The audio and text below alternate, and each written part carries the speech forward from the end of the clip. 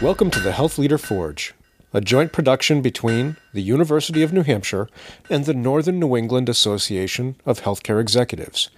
My name is Mark Bonica, and I am an assistant professor in the University of New Hampshire's Department of Health Management and Policy. Today's guest is my colleague, Dr. Vanessa Druskett, Associate Professor of Organizational Behavior and Management here at the University of New Hampshire. Vanessa studies and teaches about team emotional intelligence, helping organizations develop more effective norms and behaviors. In this podcast, we talk in detail about a few of her papers, particularly a Harvard Business Review paper she co-authored called Building the Emotional Intelligence of Teams, which I have included a link to in the show notes. This is the abridged version of the podcast.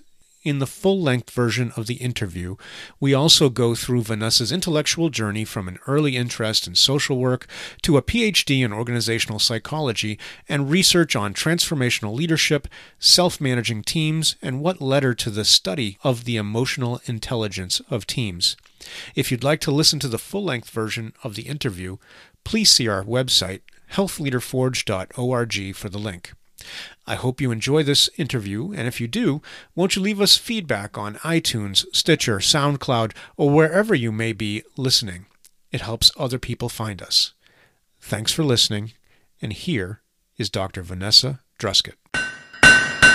Welcome to the podcast, Vanessa. Thank you, Mark. It's great to be here with you and your listeners. Your research has largely been around teams and the emotional intelligence resident in a team. So we'll probably build a bit off, and we already kind of briefly mentioned you have an HBR article with Stephen Wolf called "Building the Emotional Intelligence of Groups," and I found it ungated on the web, so I'm going to hang that on the show notes when we're done, okay, so we can great. talk about. Yeah. So if folks want to look at that and see a little more detail what we're talking about, you can grab that off the show notes. So what did you, so you'd been working with transformational leadership, you've been working with self-managing teams. How did this come together to kind of influence or help create your theory about the emotional intelligence resident in groups? Okay. So back to my idea of individual skills, individual abilities not mattering all that much in a team. What really matters is whether or not the environment you create brings out the best in you. Okay. And so what I was interested in doing was creating this model. And this is what I had from my dissertation to begin with. And then we tweaked that model somewhat, was a model of the norms that allowed people to get to know one another and value one another, which brought out the best in people. Okay, so everyone was included. Keep in mind that these were self-managing teams we originally were studying. So it was really about knocking down the hierarchy and really using the resources in the team. And so I started doing some more digging around. And one of the things that I found in the literature, and by the way, one of the most interesting things about the emotion literature right now is it's linked to social neuroscience, right? Okay. I got to acknowledge that this is the most fascinating piece of this is how the brain works and all this. But it turns out that whenever we go into a group environment, we have these primal social needs that need to be met. And if they're not met, our emotion, we have uncomfortable emotion emerge. So we basically created a model that would enable people to be comfortable, have their social needs met so that their emotion would be at the service of positive outcomes in the team, right? So I'm no longer worried about not being included, not being heard, not being understood. It turns out that people thrive and their endorphins go off when they're in an environment where they feel understood, seen, felt, heard, and valued. Yeah. Their endorphins go off. They want that. They crave that. So we basically help build an environment that does that with these norms. Okay. And that's the emotionally intelligent environment. So an emotionally intelligent environment brings out the best views people as emotional beings. So there's a little bit of leap in logic there, but that's how we argue it. So let's talk a little bit about some of the specifics that you covered in the article. So you said you had norms that create awareness of emotions, and then norms that help regulate emotions. You had kind of two categories of norms. Mm-hmm. And then, so within the norms that create awareness of emotions, you were just talking a little bit about, one of them you have listed as interpersonal understanding. Mm-hmm. So that's that piece where you were just talking about where, like, if I feel listened to and heard, then I'm going to feel more comfortable. Is that? Yes. And then the perspective taking was the other piece there. What's that about, and why is that important for the at the individual level? Okay, so first of all, I have to tell you that that paper obviously was written in 2001, and it's kind of evolved since then. Okay, sure. But so let me see. I'm going to try to answer your question through the evolution. Even better if you can. If you give me the updated version, that's even better. Okay. Sure. So awareness of emotion is really awareness of individuals and people. And turns out that interpersonal understanding, as we went off and studied it in many different organizations, becomes really, really important in teams. It was most strongly linked to performance of anything we studied in teams, which piqued our curiosity. And so interpersonal understanding is awareness of what excites that person, what they're good at, who they are underneath it all, and not, their initial presentation, right? So when you take time to really get to know that person, that emotional being as who they are, it begins to create that sense of acceptance of who I am. I can be myself here, right? Yeah. And so that awareness. So we had three, I think we ended up in the end with three, statistically too. We looked at this statistically. In that awareness of emotion piece, we have interpersonal understanding, confronting members who break norms, and caring behavior. Those three were the three that statistically fell in there. I think perspective taking was in managing emotion, was it? So you had perspective taking as norms that create awareness of emotions, and then you had confronting and caring as norms that help regulate emotions.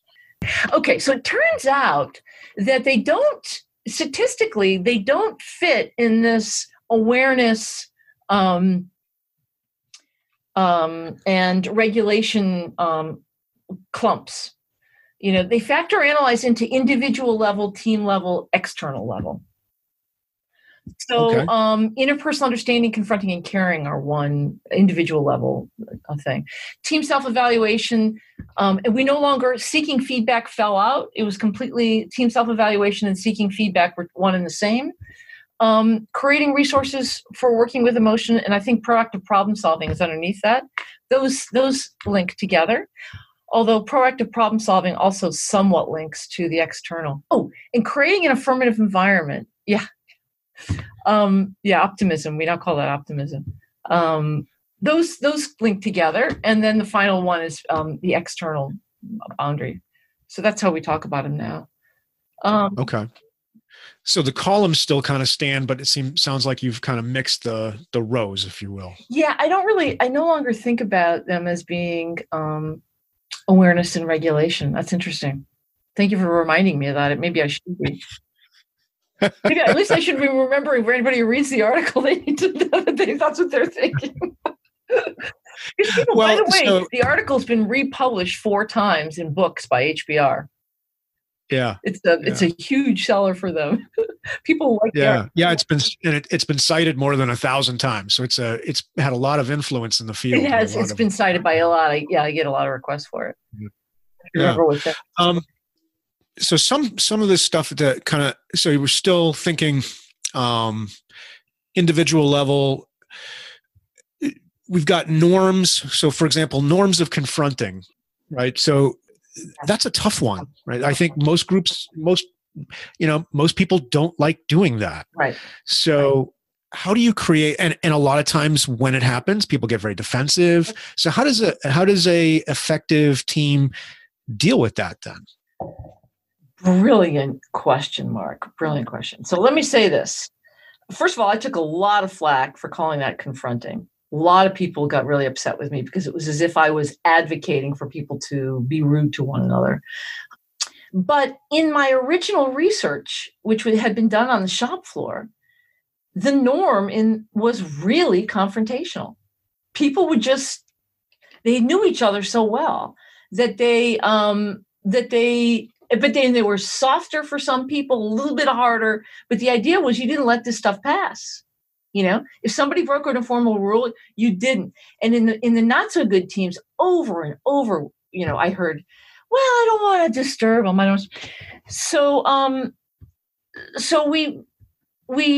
I kept it in there and I fought for it. Eventually we changed the terminology. And let me see if I can find what we're calling it now, because I've been writing about it and I should have it. Okay, here it is. We now call it addressing unhelpful behavior. Okay. But we did. Wow. Steve and I did a really good study of it. And what we found was that you really had to have interpersonal understanding well honed in order to be able to do the confrontation. So you had to tailor, essentially, the confrontation to the individual. Okay? So this is what I'm teaching teams now. I'm saying what you do is up front, you clarify what's unhelpful behavior in this team. And you'd say, okay, well, showing up late is unhelpful. Not doing the work you said you were going to do is unhelpful. Cutting people off is unhelpful. Looking at your cell phone during the middle of a meeting is unhelpful. They list it all, and you're going to constantly amend this. And then you figure out a way you're going to confront people. And, it usually begins with a new team where you take someone aside and you say it. But eventually in the great teams, people get confronted right in the team. And so that's the way I'm thinking about it now. I can tell you that there's nothing that ticks people off more than the unfairness of not confronting people when they break norms. Fair behavior, by the way, treating people fairly suggests that they're valued. So let's come back to this social need. I mean, this is literature. This is all in the psychology literature. That the importance of fairness, even animals know when they haven't been treated fairly. Okay, and it's atavistic. It's primal. And what we now know is that when you are treated unfairly, you don't feel valued. And so this is an important norm. You need to basically give people a heads up ahead of time and say, we're going to call you out if you do this. And then you need to treat people fairly. I'm not, I don't know the experimental economics literature as well as I probably should, but I know they're in the experimental economics literature. They've done games with that where people got treated unfairly, and then and in the next round they were willing to sacrifice like higher payoffs for themselves to punish the people who treated them unfairly. Yes. So even though they wound up with less money, they're all into punishment. Yeah. That's what you get. Retribution. It's all about retribution when you're treated unfairly. Right. I mean, it's a real affront. Yeah. It's a major affront to a social need. And your social need is to feel valued, is to feel like you matter. The label that is used in the literature now that I've been using lately is you want to feel like you belong, that you matter to this team. People are going to care for you. You're in an environment where we care for one another and we have each other's backs. People thrive in those kind of environments. So when you talk about norms, how much of those norms are emergent, meaning they come as a result of the repeated interaction within a team, and how much of them are formal and instituted in your research? Great. You're so smart. These are great questions. It's fun talking to you. Mostly because I sat in your class and listened to you talk about so this. Maybe. But actually, I'm drawing on. But what's interesting about this, I just want to and I don't know if you're familiar with the institutional economics literature at all. Oh, really? But there's so there's so that was actually a big area of my study back when I was doing my PhD, and so hearing a lot of this discussion about norms and emergence is a big theme in that literature. Sure. So it's just kind of interesting. I'm going to have to write that down and take a look at it. I have looked at a lot of game theory and things like that. I think you might like Doug North's work. I'll send you. Great, thanks. Yeah, thanks. He's got. Okay. Anyway, let's hear your version of it, though. All right. So emergent norms versus formal imposed norms. Yeah. So we actually think about them as descriptive or prescriptive norms, right? So are we just describing what has emerged, or are we prescribing what you're going to be in? So first of all, norms always emerge. Behavior is never random in a group. At the very first meeting, we know important norms emerge.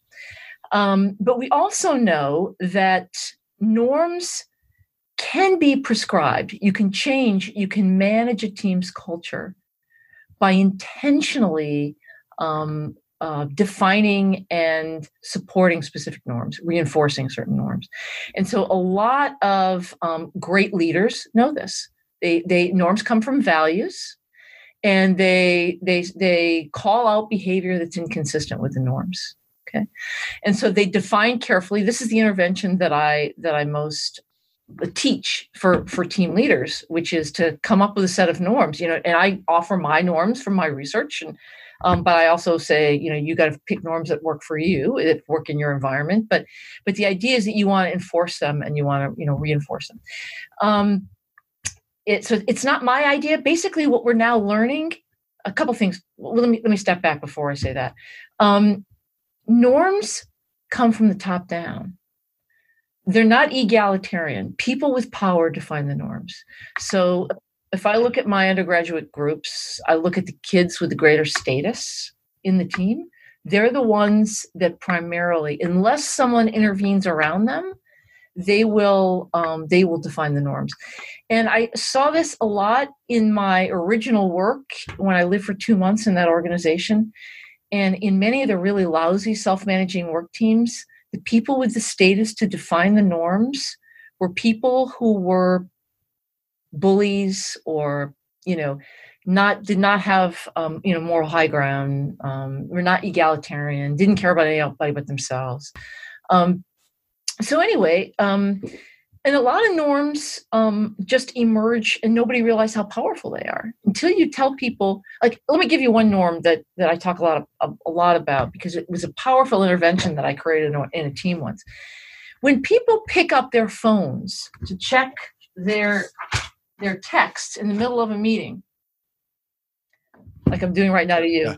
Yeah. Vanessa's showing me her phone. Yeah. This is going to be audio. Okay. They don't do that indiscriminately. They only do that when certain people are talking. All right. So the status hierarchy, it's the higher people in the status. You would never do that for people who are high in the status hierarchy, however it's different.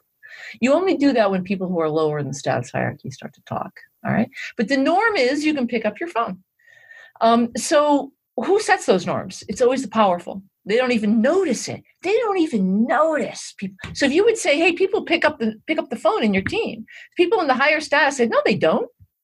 They do not. Because they don't when this high status person's right. Right. Okay. That's awesome. and this is the kind of stuff that creates problems in a team. So what we now know from research is that people that are treated as if they don't matter, they don't belong, they're not part of the one that's cared for, they have really bad remedial behavior. They lose control of their emotions. All right. And people always say to me, but you mean you just have to take it? You can't fight back when people treat you like that. You just have to take it. Unfortunately, when you fight back, it doesn't help unless someone with high status signals to the group that they want you in. It's a fascinating line of research. You have no idea. And so Yeah. it's fascinating. But so anyway, what I advocate is getting to know one another, creating norms that are quite clear, and blah blah blah. You get the rest, right? Yeah. You know, it's interesting hearing you talk about the getting to know each other. So one of the projects I've been working on for the last couple of years is, and I think I've probably told you about this, is I've been interviewing former military leaders who were leaders in the military health system, who retire from the military. So with the idea that they've spent 20 plus years in the military in that system, so they're pretty institutionalized, and they leave that system, retire, and go to become a leader in a non-military civilian healthcare system someplace, so not associated with the federal government. Yeah, fascinating. And one of the most common things they talk about is this getting to know your employees and getting to know the people. It is a really profound norm in the military that leaders know their soldiers, sailors, whatever, airmen, Marines. And if you don't know their children's names and how old they are, and I mean, just a lot of stuff, that's a norm in the military. And if you don't know that stuff, you're a bad leader in the military. Sure.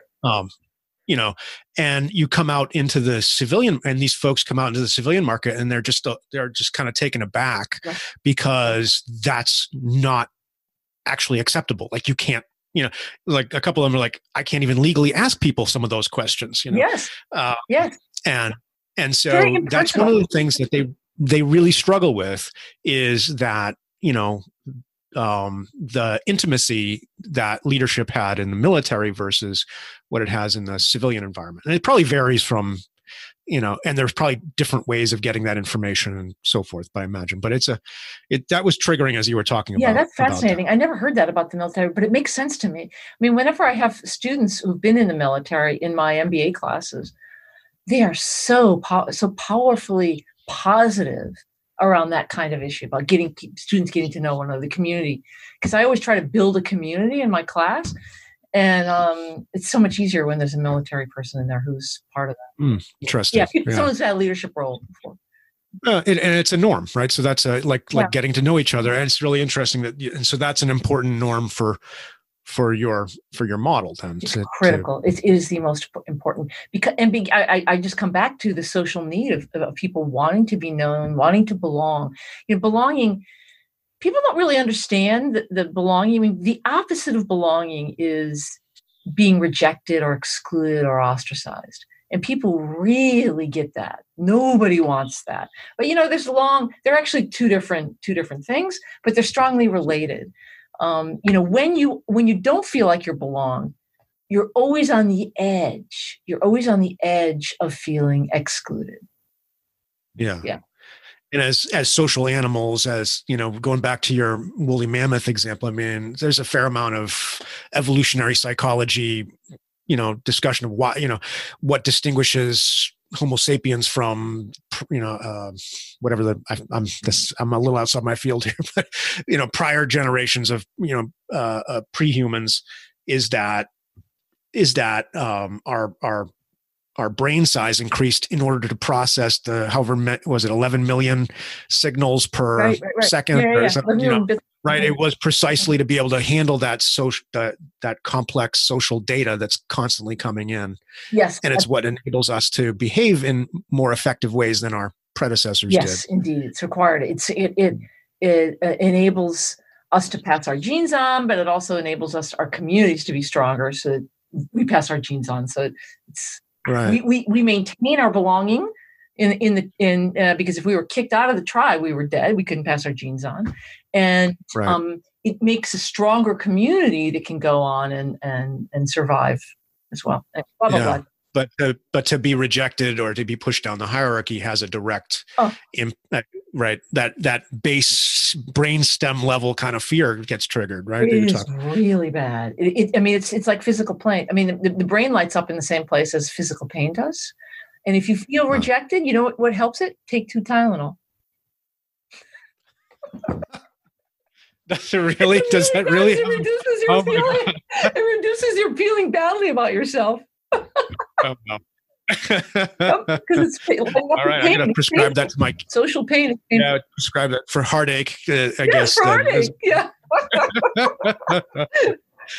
Well, so in your paper, or it's a chapter actually with Wolf, Komen, and Messer, you take this idea of emotionally competent groups and their norms mm-hmm.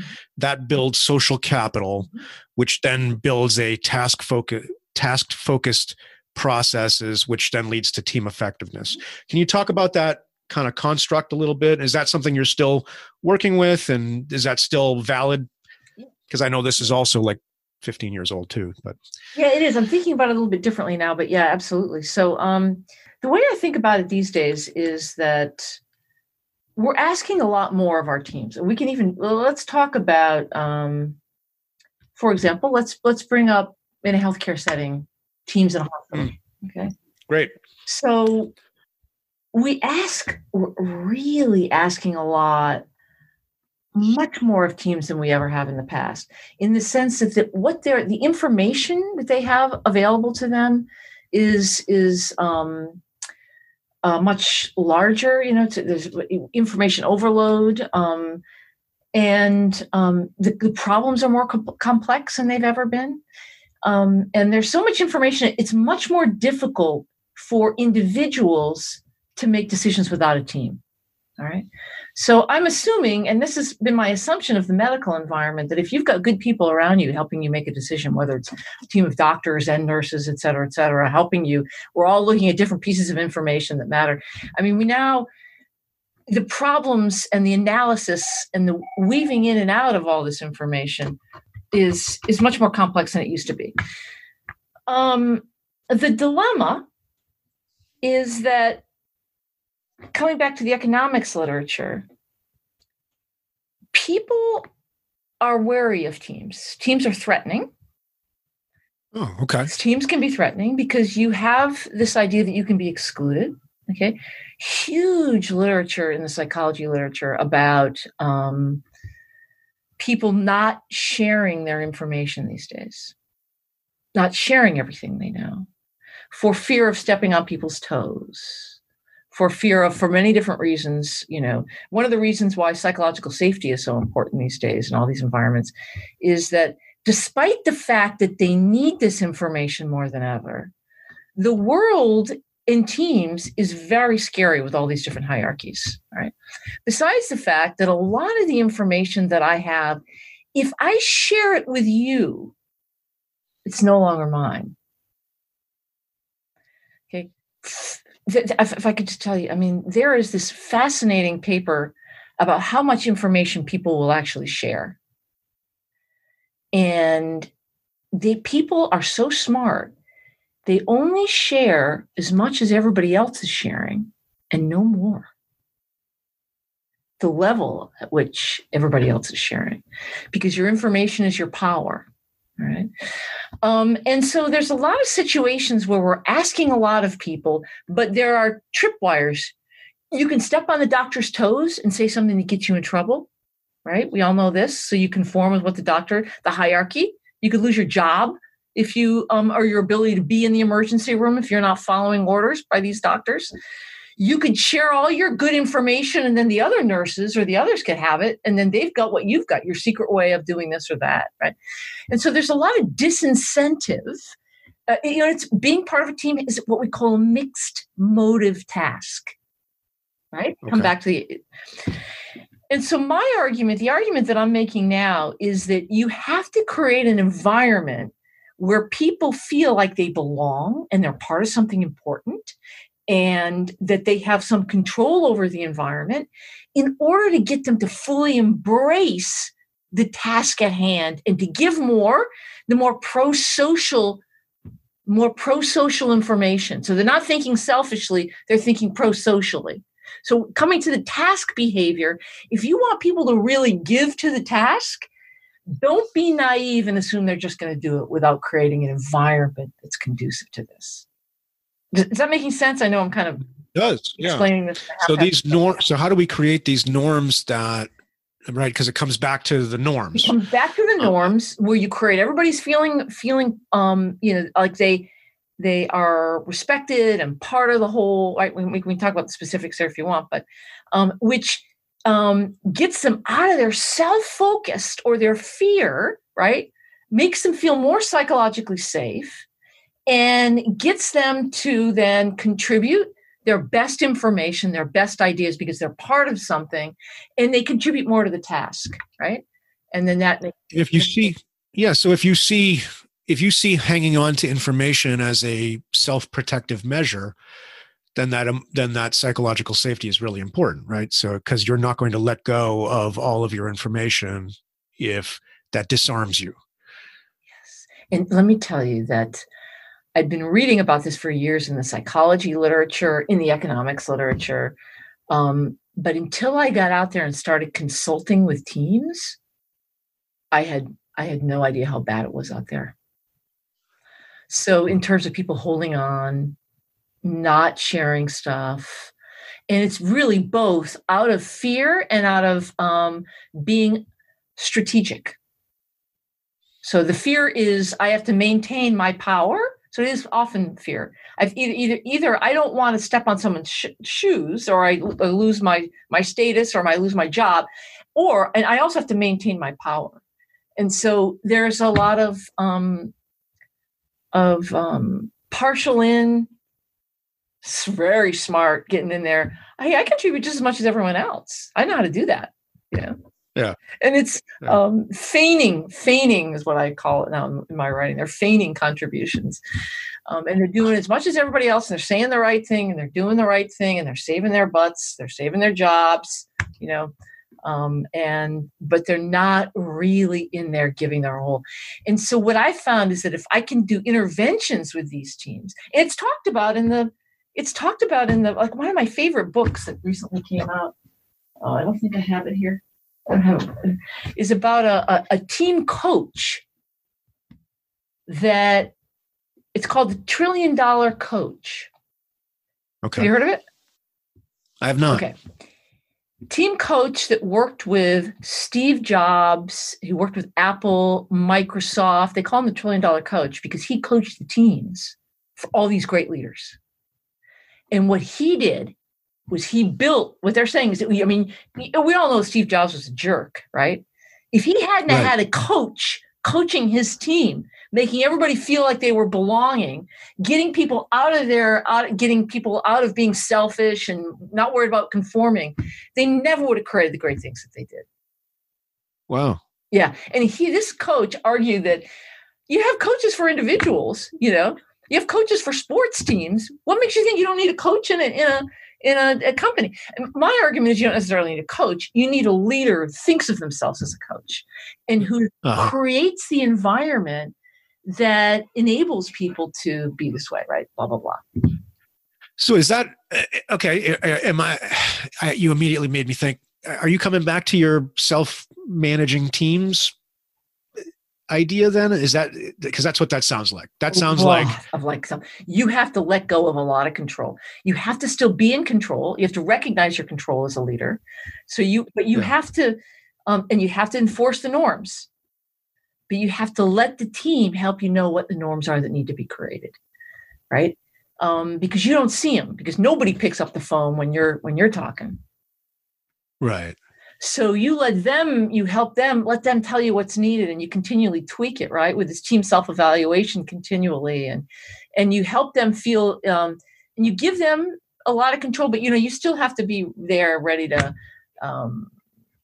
be the leader when you need it. I'm not a huge proponent of self-managing teams anymore. Oh, okay. What I'm a proponent of is leaders who give up control, who are willing to give up control and step in only when the team needs them. And behave more like a $1 trillion coach. Behave like a $1 trillion coach, behave like a transformational leader, and not be overly controlling. Yeah. Which is hard for doctors. Okay. So let's kind of, I wanted to make that kind of final leap. I've gotten to know you over the last couple of years because we've both been involved with the New Hampshire Physician Leadership Development Program that's being run at UNH out of the Paul College. And so and I got to watch you teach a number of seminars to a group of physicians who were coming to learn leadership skills so that they could move from clinician to clinician leader. So what have you learned about, like physicians and their and the healthcare system through that experience, and what kind of leadership they need to learn? Sure. So let me first say that the group that we're working with is a self-selected group. So these are people who want to move into leadership or are being encouraged. And so they're already a group of people who are not, I think, so hard to work with. But I've heard horror stories. One of the things we know, and this has been true, I've worked with a lot of engineers, but there are certain jobs. I mean, to become a doctor, you have to do so well on cognitive tasks that you have not honed your emotional intelligence, right? You haven't had to hone your emotional intelligence and your ability to empathize, and I think that the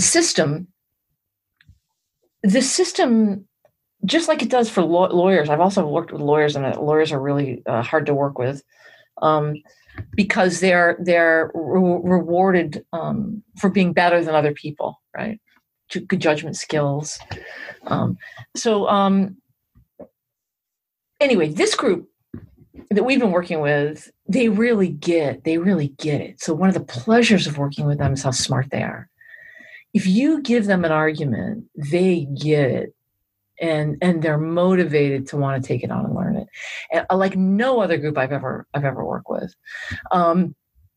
So first of all, I want to say that the dilemma is that they're taught, and it's our friend, it's our mutual buddy. What's his name? Neil Meehan, who told me this, and so I know this from Neil.